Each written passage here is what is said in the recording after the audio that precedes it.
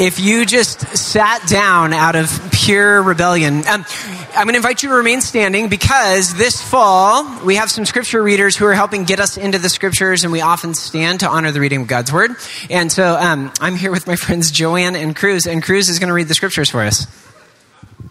Good morning. My name is Cruz, and I have the privilege of reading our scripture passage this morning. But first, will you pray with me? Prepare our hearts, O God, to accept your word. Silence in us any voices but your own, so that we may hear your word and also do it. Through Christ our Lord. Amen. Our reading today comes from Colossians 1:24 through 2:5. Listen to God's word. Now I rejoice in what I am suffering for you, and I fill up in my flesh what is still lacking in regard to Christ's afflictions. For the sake of his body, which is the church, I have become its servant, and by the commission God gave me to present to you the word of the God in its fullness, the mystery that has been kept hidden for ages and generations, but is now disclosed to the Lord's people. To them God has chosen to make known among the Gentiles the glorious riches of this mystery, which is Christ in you, the hope of glory. He is the one we proclaim, admonishing and teaching everyone with all wisdom, so that we may present everyone fully mature in Christ. To this end, I strenuously contend with all the energy Christ so powerfully works into me. I want you to know how hard I am contending for you and for those at Laodicea and for all who have not met me personally. My goal is that they may be encouraged in heart and united in love, so that they may have the full riches of complete understanding, in order that they may know the mystery of God, namely Christ, in whom you are hidden and all the treasures of wisdom and knowledge. I tell you this so that no one may deceive you by fine-sounding arguments. For though I am absent from you in body, I am present with you in spirit, and delight to see how disciplined you are and how firm your faith in Christ is. This is the word of the Lord. Excellent. Thank you so much. Great job, Cruz. All right. That was awesome. All right, today we're talking about the ultimate mystery. So our passage today reminds me of movies when I think about mysteries. I like to watch movies a lot, and I really like to watch mysteries, but I'm one of those people that it's hard to watch with because I can always see the end coming. Like, it's really annoying. I mean, I'm not bragging about myself. I'm just saying, like, that is something I'm really good at, is like seeing, I know what's going to happen here. But there is a movie that I did not see the end coming, and it was the movie The Sixth Sense. How many of you guys have seen that? Okay. It came out in 1999, so I feel like it's okay if I spoil it for you because you have had half a century or a quarter century to see it. So I'm going to spoil the ending of this movie, so if you really want to go home and watch it, just stick your fingers in your ear. It was probably one of the best plot twists in a movie in history. It's the one where Bruce Willis plays the psychologist, and he's trying to help this desperate little kid whose scary tagline is, "I see dead people." So if you haven't seen the movie, you've probably seen the memes all over the internet. Well, we think that this kid is hallucinating, and we really hope that he's going to get some help from the psychologist. But the end, and here's the spoiler alert, is that we realize that the kid can really see dead people, and the psychologist is actually one of those dead people he can see all along. And so that's a real shocker, and you weren't expecting it if you were watching that movie back in the last millennium. But once you know the ending of it, if you go back and you watch the whole thing again, then you can see, that was obvious. Like, it was there. They were feeding me clues the whole time, but I just didn't see it.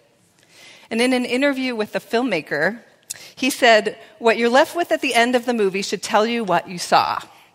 You're giving the audience the keys to say, this is how to interpret everything you just watched.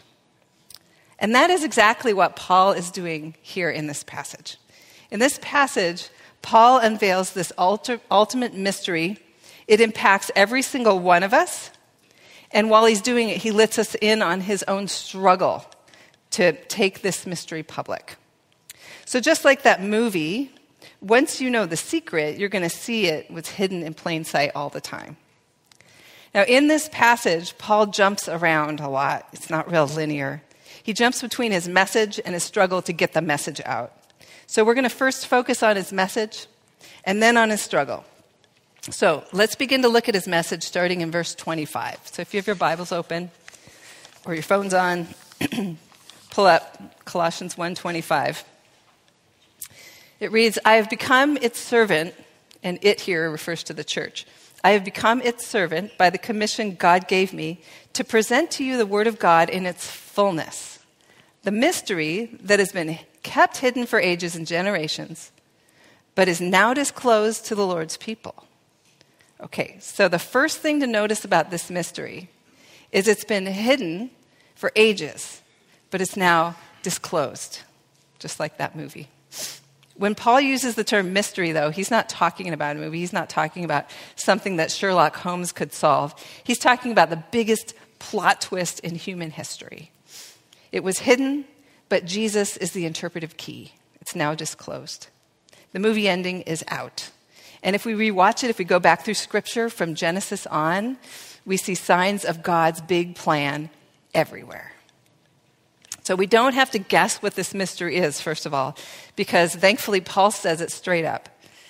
He says the key to the mystery is Christ. It's not just to redeem a race of people. He didn't just come for the Jews. The big mystery is Christ came for everyone. And he names this multiple times in this passage.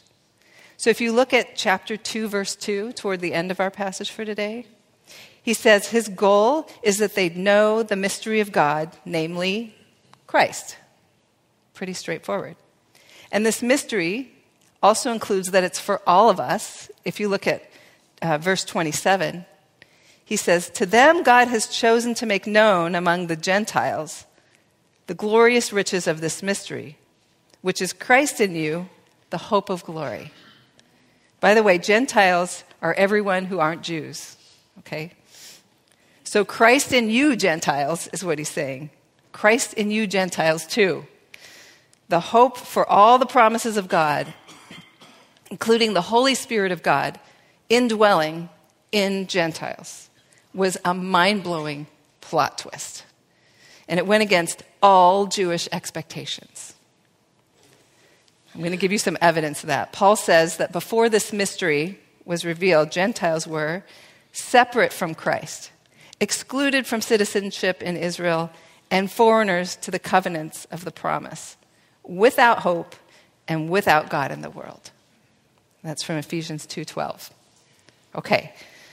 Now, you guys are sitting there pretty quiet, like you're not totally blown away by this news.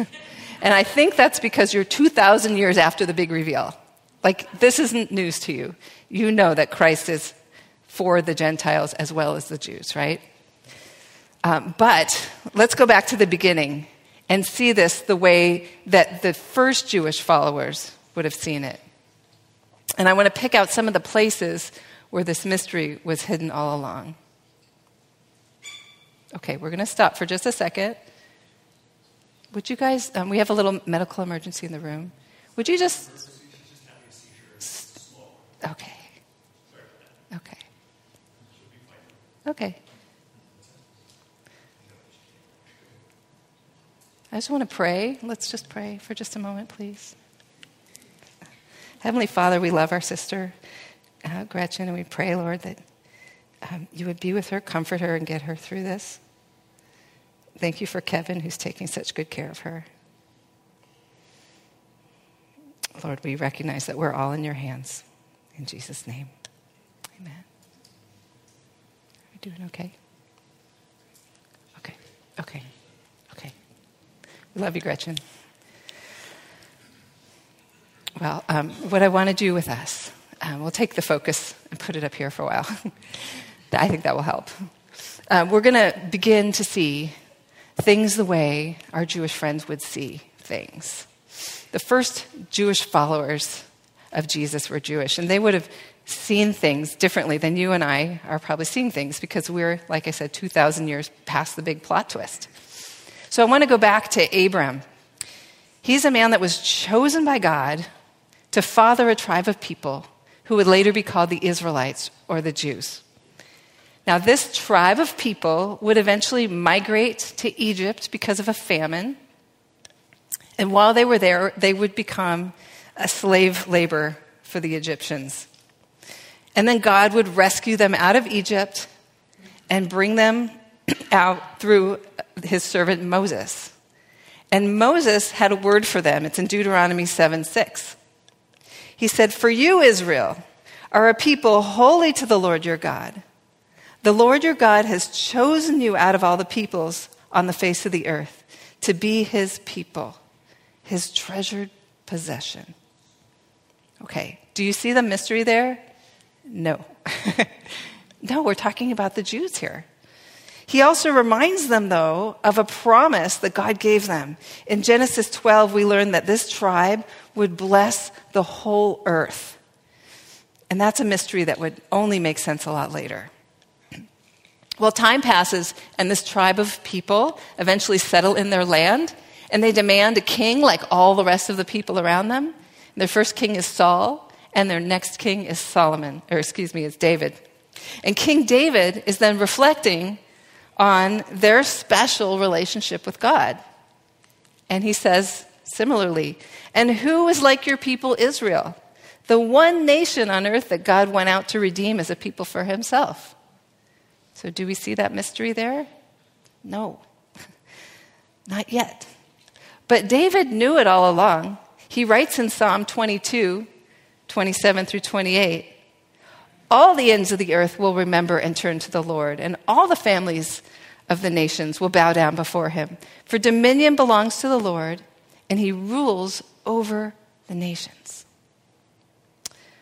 Okay, so if we take this tribe of people and we jump ahead, I'm just taking you through some history here. If we jump ahead past Israel's civil war, their prophet Isaiah is telling them that God will raise up from them one person, a chosen Messiah, who will be, he calls, a light to the nations, and he says salvation will reach the end of the earth. Okay, there's a little bit of the mystery. We see it there. And that's just a little sampling. It's there all along, this mystery that's been hidden in plain sight, that the Savior isn't just for the Jews, but for everyone. Christ is for everyone.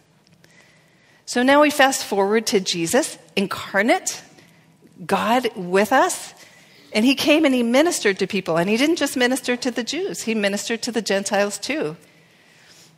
But the disciples who were with him right there when he did it didn't even see what was happening. When Jesus healed the daughter of a Gentile woman, their first inclination was to, and I quote, "tell her to go away," because they didn't think it was for her. And then after Jesus gave the Great Commission to his disciples, and he told them to go and make disciples of all the nations, Peter still needed convincing in the form of a vision of all kinds of food on a sheet multiple times to get him to go into a Gentile's house and baptize him in the name of Jesus. John got a vision too. It comes at the end of our Bible in Revelation 7, 9 through 10.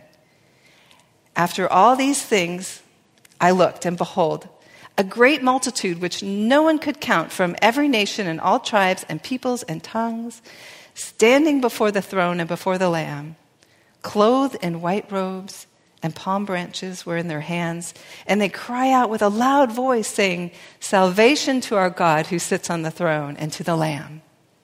So do you see it here, this mystery? All nations. So this was always plan A. This ending was written in history and recorded as the signpost in Scripture. But like any good mystery, no one put it together until just the right time, until Jesus, the interpretive key, was here. And this is Paul's big message, his commission. All the promises given to Israel, what our passage today in verse 27 calls the glorious riches, or in chapter 2, verse 3 describes as hidden treasure. These things include the wisdom and the knowledge of God, the forgiveness of sins, our adoption as children of God with inheritance of eternal life, the Spirit of God dwelling in us. All of this is available to everyone. Christ in you, the hope of glory. Jesus is for everyone. Okay, have I said that message enough? Paul's repetition, it kind of reminds me of my husband's aunt in Ojai. She is in her 90s. Oh, you're laughing. She is the sweetest lady, and she has a way of telling the same stories whenever we go to visit. So there's a story that she likes to tell me every time I go. She grabs my face, and she gets right in it, and she said, "Oh, I remember the time it was at your wedding." And there I was in my big white dress in the wedding, and at the reception, I called her my family. And that made so much of it was just so big to her because she was a single lady. She never married. She was really close to my husband, and she thought she was going to lose family by me marrying into it. But instead, I called her my family. And then, we kept up with that for the next 30 years, right? And so every time I see her, she grabs my face and she says, "Joanne, I remember at your wedding when you called me your family." And she cries, and she tells me how important that was to her, because repeating it reminds her that that's what's real, right? Repeating it reminds her. There's something about repeating things. I read in a teacher's blog this week. This was so appropriate for today. He said, "Repeat again and again truths that must be understood. Repeat again and again lessons that must be learned. Repeat again and again warnings that should be heeded. Repeat again and again encouragements and the reason for why you do what you do." And that is exactly what Paul is doing in this passage. He wants his message to be so clear, he even repeats it 3 times in one verse. Look at the RSV version of verse 28. It is he whom we proclaim, warning everyone, teaching everyone in all wisdom, so that we may present everyone mature in Christ. Okay, in fact, let's just go right to the source, to the Greek, and hammer this in. You're all going to read Greek. All you really need to do is pattern recognition in this one, and I've made it pretty easy with the bolds and the underlines. You can see the repeating of 2 words, panta, anthropon. Panta means all, every, or whole, and anthropon, mankind or human. So you can see it repeated 3 times. We proclaim him, warning every human, teaching every human, all wisdom, so that we may present every human mature in Christ. So you see what I'm highlighting here? Because I've repeated it a few times. Paul wants this mystery of God, namely Christ in and for us, to be taught and proclaimed to panta anthropon, every human. Is Paul saying that everyone will take up this offer? I don't think so. And the reason that I don't think so is because he also gives some warnings. One of those warnings Mike talked about last week in chapter 1, verse 23, if you want to flip there. Paul says, "But you must continue to believe this truth and stand firmly in it. Don't drift away from the assurance you received when you heard the good news." So there's a warning. It seems to be saying that you could drift away, and don't. Again, in chapter 2, verse 4, Paul says, "I'm telling you this so that no one will deceive you with well-crafted arguments." So there does seem to be a way that we could be deceived. So we're going to hear more about those warnings and those arguments in the next few weeks. But before we leave this passage today, there's another thing I want us to notice. Not only is the ultimate mystery that Christ is for everyone, but for Paul, getting that message out was worth some serious suffering. So here he gives us reasons for him that it was worth it to suffer what we know he did, beatings and shipwrecks and multiple years in prison. The struggle to make it known is worth it to continue Jesus' work, he says.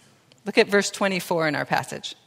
"Now I rejoice in what I'm suffering for you, and I fill up in my flesh what is still lacking in regard to Christ's afflictions for the sake of his body, which is the church."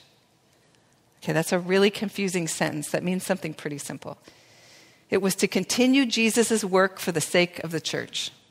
That's how we can understand this very confusing language. There was more work Jesus wanted us to do.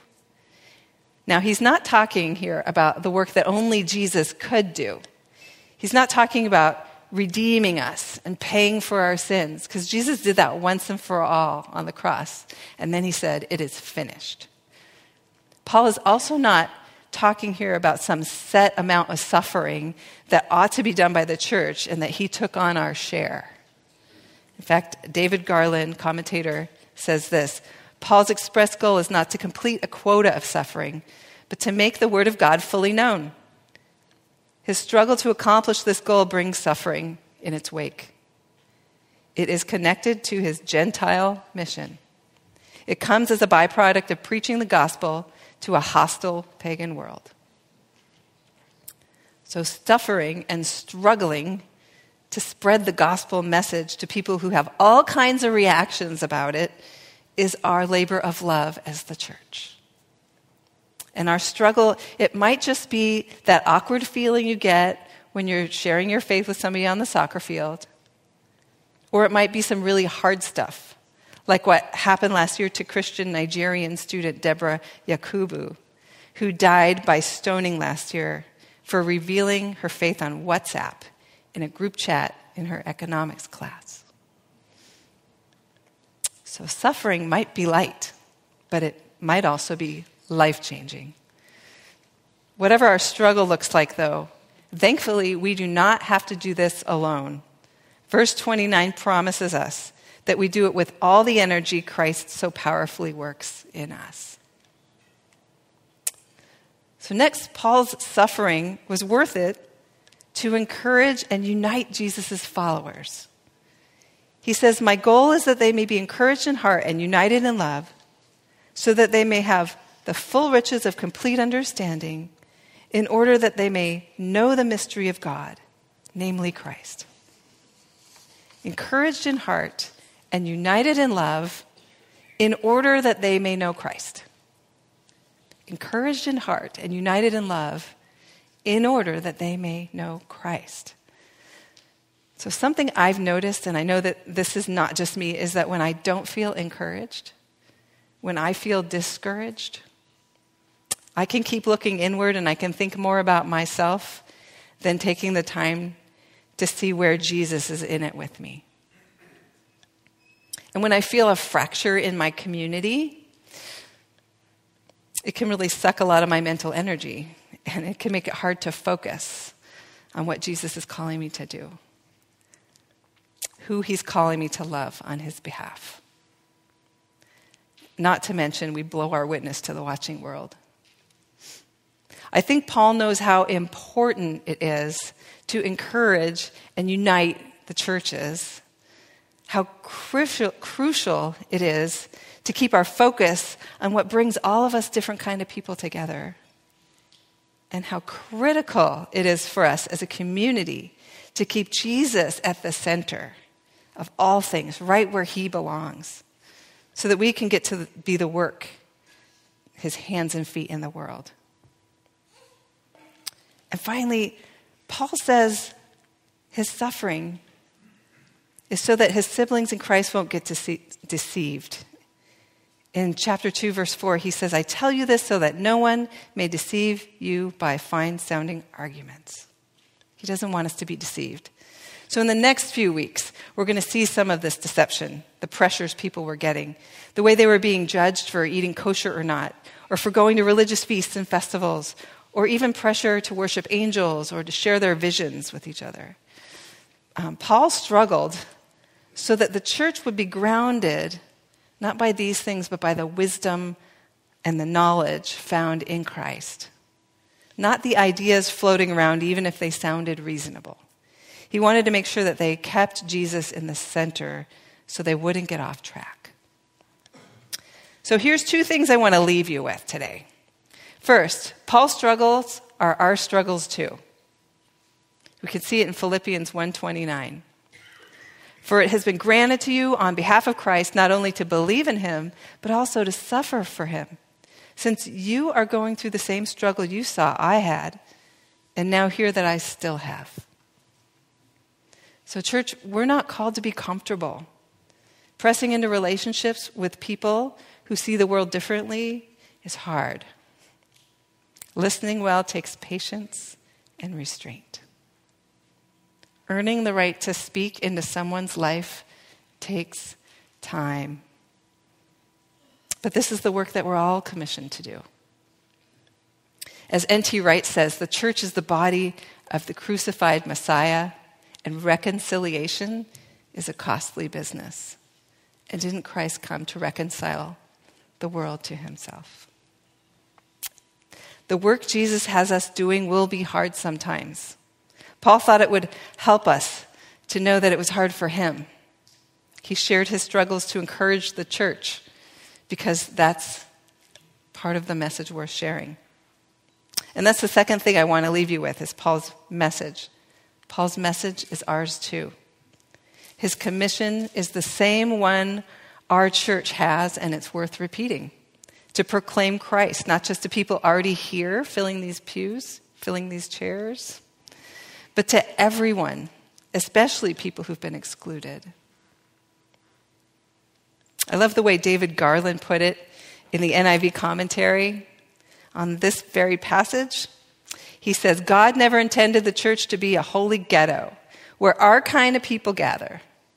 His purpose has now been made crystal clear. The church is to be inclusive of all people, drawing in those with whom we may not have much in common and may not much like. We cannot draw limits on who is eligible for God's glory and who is not. Isn't that good? So, church, this week, I want you to think about who is in your circle and who is outside of your circle that God's putting on your heart. People who need to know the precious work that Jesus has done on their behalf. And so I want to take a couple minutes here just in silence and let God bring those people to your heart and pray for either a person or a people group, whoever God puts on your heart. But let's just silently pray for those people that we know that God is calling us to share Christ with.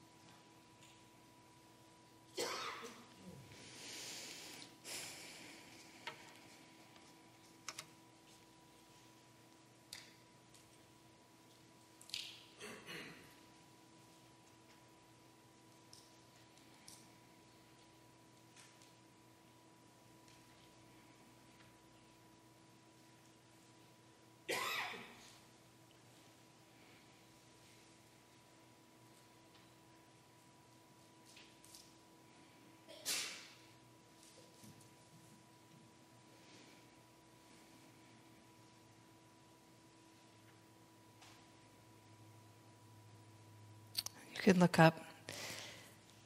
So we're going to have some prayer teams behind these glass doors in the back. And if you'd like for them to pray along with you, for whoever God has put on your heart, they're going to be there for that or for anything else that you want prayer for. And for those of us who know that we're part of the everyone that Christ has died for and that he's called, we're going to share a meal together. So listen to the words of Mark 14, 22 through 25. Jesus, while they were eating, took a piece of bread, and he gave a prayer of thanks, and he broke it and gave it to his disciples. Take it, he said, this is my body. And then he took a cup. He gave thanks to God, and he handed it to them, and they all drank from it. And Jesus said, this is my blood, which is poured out for many to forgive sins. Family, will you come and participate in this meal? And when you do, will you remember that Christ is in you and he is our hope of glory? In his name, amen.